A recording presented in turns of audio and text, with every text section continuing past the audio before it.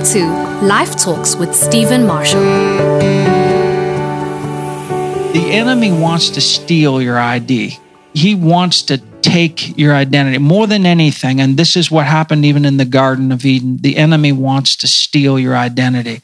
He knows your identity is the secret to all of your kingdom success. This is why Jesus died on the cross as a son of the Most High God and as a son of man. Remember, every time he spoke, he said, so that you might know the Son of Man has authority. He said that he prefaced his messages with the Son of Man has authority because he was trying to get all that authority back to the sons and daughters of God. And this is why he said, so that you might know the Son of Man has authority, that you might know the daughter of man has authority here on planet Earth. So Jesus, from the very get-go, wasn't just trying to get you free from sin.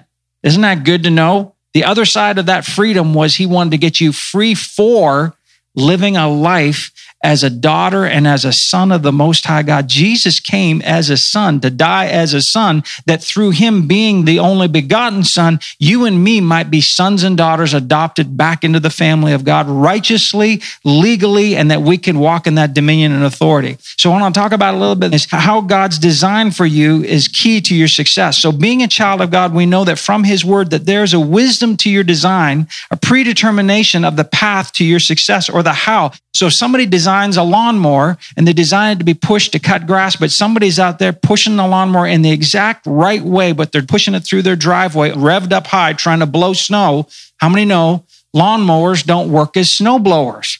Randy could be saying, Stephen's doing an amazing job of pushing that lawnmower. Look at him go. I've never seen anybody push straighter lines than Stephen in the driveway. He could be bragging on me like 90, but I'm taking something and I might be doing the right thing, but I'm doing it the wrong way for the wrong thing. And I'm pushing it through the driveway to blow snow. Lawnmowers aren't designed to blow snow. I could have my lawnmower out in a field of barley and wheat trying to cut down my barley and wheat. And somebody could justify it by saying, well, it's a cutting machine and it's made for cutting types of grass. So that seems reasonable to me, but it's not right because I'm using it contrary to its design. You were designed by God, made in the image of God for a reason, and you have to be used. You have to be worked. You have to be on the path of your destiny the right way. You got to be the right way. So listen to this. You're meant to be led, not pushed. The moment in your life you're feeling pushed, it could even be your emotions. You see, your mind, will, and your emotions, that's your soul. That was made to serve you. My mind was made to serve me. My will is made to serve me. My emotions are made to serve me. The moment that my emotions start steering my life, that's the moment that I begin making wrong decisions. I start pushing other people because I'm being driven by my emotions. Your emotions aren't meant to lead your life. It's the wrong thing. Your soul is not meant to lead your life. This is why the psalmist, he takes authority over his soul in Psalm 103, and he says, soul, you're going to bless the Lord. Bless the Lord, soul. He's saying, mind, will, and emotions, I command you to bless the Lord. He wasn't talking to the Lord when he said Psalm 103. He was talking to his inner man, and he was saying, why are you cast down? Don't you be like that. Be encouraged in the Lord. Remember everything that God has done for us. Begin to take stock and recount. See, I think sometimes we're driving down the road and we let even our mind, will, and emotions get in the driver's seat, and they're like these little untamed triplet 3-year-olds, and they should be in the back in their car seat, but instead they get in the driver's seat, right? Some of you have let your mind lead. You've let your will lead. I love parents that are so expert at seeing their 3-year-old's will manifesting. Oh, that's Johnny's little will manifesting. But then they can't recognize their own will manifesting. So how does God lead your phenomenal design? Because see, the Bible says that God leads you. God doesn't drive you. God doesn't pull you. God leads you. How does he lead your amazing design? How does God give to you? Jesus said this. He said, don't be afraid, little sheepies, because it's my Father's good pleasure to give you the kingdom. The word of God says in your design, it refers to you as the sheep of his pasture. So there's a clue on how God instructs you. And the Bible says that God is the good shepherd and he leads his sheep. You see, this is critical because there's a sea of Christians that experience the hit and miss of their Father's best because they don't know the principle of how God consistently transfers everything from instruction to protection to direction to blessing to health and healing, but he has a way of doing it and he never breaks protocol with his word. So listen to this, Revelation 3:13. This is so good. He who can hear let him listen to and heed what the Spirit says to the assemblies. You see, you have to hear, but that's not enough. You have to hear, but you have to listen and heed. Have you ever been in a room in a meeting? I've done this before. I can hear people talking, but I'm not listening. Have you ever tuned out and you can hear the vibrations in the room and it's like, wah, wah, wah, wah, and you've tuned out. And I've done that with Father God. God's always talking. See, John 1 says, in the beginning was the Word was with God, and the Word was God. God is Word. He's always talking. I love it when Christians say, I'm just waiting for the Lord to say something. He hasn't talked to me for 6 months. It's like, your antenna's broke. Something's wrong because God's always talking. We got the Word of God. He's always breathing His Word by His Spirit. So the thing is, you got to get your antenna up and you got to listen. Revelation says, if you can hear, let him listen and heed. See, Jesus often prefaces his sermons with this: to him who has ears to hear, let him be hearing and listening. There's two different things between hearing and listening. I mean, I've seen people watching TV and they're really not listening. They're doing something else. They're engaged in something else. There's a difference between hearing and listening. And God's saying, I need you to hearken to my word. Romans 8:14, I love this scripture. It says, all who are led by the Holy Spirit. So now how does the Holy Spirit lead? We just read in Revelation 3. He leads with words. See, the Holy Spirit doesn't even pull you. He never pushes you. He leads with words. It's like he's back to and he's talking to Mike. And he's like, Mike, okay, come this way, 1 foot. That's it. And he speaks with encouraging words. Does he reprove Stephen? Absolutely. He reproves me. He's like, no, don't put your foot there. Okay, remember the last time you put your foot there? That really hurt, right? That's reproof.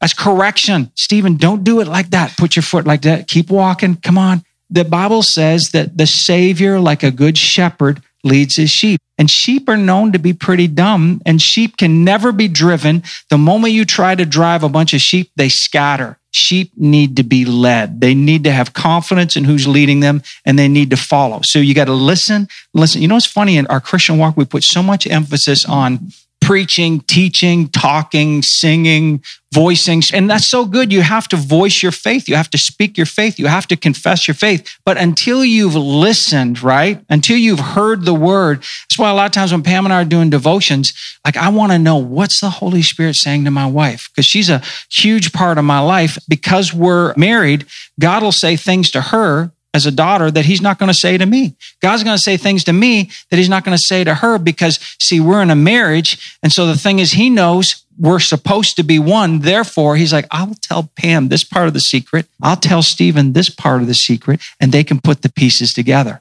And this is the way it is in the body of Christ. That's why a lot of times I'm sitting down and I'm like, Mike, what did God say to you? Brian, what's God saying to you? When I say that, I'm looking for secrets, kingdom secrets. I love how God leads you guys in your businesses, in your lives, in your marriages. And I know that you're part of the body of Christ. I'm part of the body of Christ. So if God gives you something, he really doesn't have to give it to me because I can get it by proxy through you if I'm just listening to you. But I need to know that you're listening to him. So how does God lead you? He leads you by speaking his word, and you got to be listening. And it can't be just hearing, but you got to be listening. So this is the true mark of overcoming. Being an overcoming believer is listening and heeding. If you're going to be a child of God, you must be led by the Holy Spirit. Just say this right now. I'm led by the Holy Spirit. According to Romans 8:14, I hear the voice of the Lord. I obey. Therefore, I'm a child of God. Who is leading your life? Who's leading your mind? Is your will leading? Is your emotions leading? Is fear leading? I've had fear lead me in my life. I've had fear make me concerned about something that the Lord said, well, you should do this. And I've had fear go, well, but what about this? And what about this? And what will this cost me? And I've had fear try to stop me from being obedient to God. Who am I listening to? And I'm telling you, the more we listen to the word and feed on the word, God is love. The more you feed on the word of love, the more love displaces any fear and any concern and any anxiety in your life. Who is leading your life? Your mind, your will, your emotions, the circumstances. Have you guys ever had circumstances talk? Even a problem with your car will talk. Have you noticed that? Have you ever been laying in bed in the middle of the night and all of a sudden something about a car or a bill? In the middle of the night, have you ever had a bill talk to you? You know, if you don't get this paid in 2 days, there's going to be 2% interest on that. Have you ever had bills talk to you and concerns and all that kind of stuff? And what do you have to do? You have to listen. You have to choose to whom you're going to listen. And the Holy Spirit leads you by your ear. Revelation is full of this. The first 2 chapters, over and over. To him that will hear, let him be listening and heed. To him that will hear. And what's it say is the outcome? Those are the people that overcome. Those are the people that have that faith that conquers the world. Isn't that awesome? God is about you. You're the apple of his eye, not the ministry. The Bible doesn't say anywhere in the word, and the ministry is the apple of God's eye. No. You are the center of God's eye. You're what's important to God. We do ministry for the people. Ministry serves the people. We do what we do because God so loves me and you. Look, that even rhymes, so it's got to be true, right? You are an eternal being. You are made in the image of God. You go on and on. This is about you. So what are you hearing? Because God is speaking amazing love messages to your heart. God is wanting to tell you, I got this. I got your future. I care about you. My plans have not expired. I've got you. I've got wisdom for you. You don't have to be worried about the future. Don't be anxious for anything. I got you. I am your high tower. I'm your strong shield. What are we hearing God saying? I got you. I got you. And are we listening? There's the words out there, but are you really hearing between the lines the love and the heart of the Father for your future, for all the plans he has for you? You know, I love in Jeremiah 29:11, sometimes it becomes so cliche, we say it so much, but God says, I know my thoughts.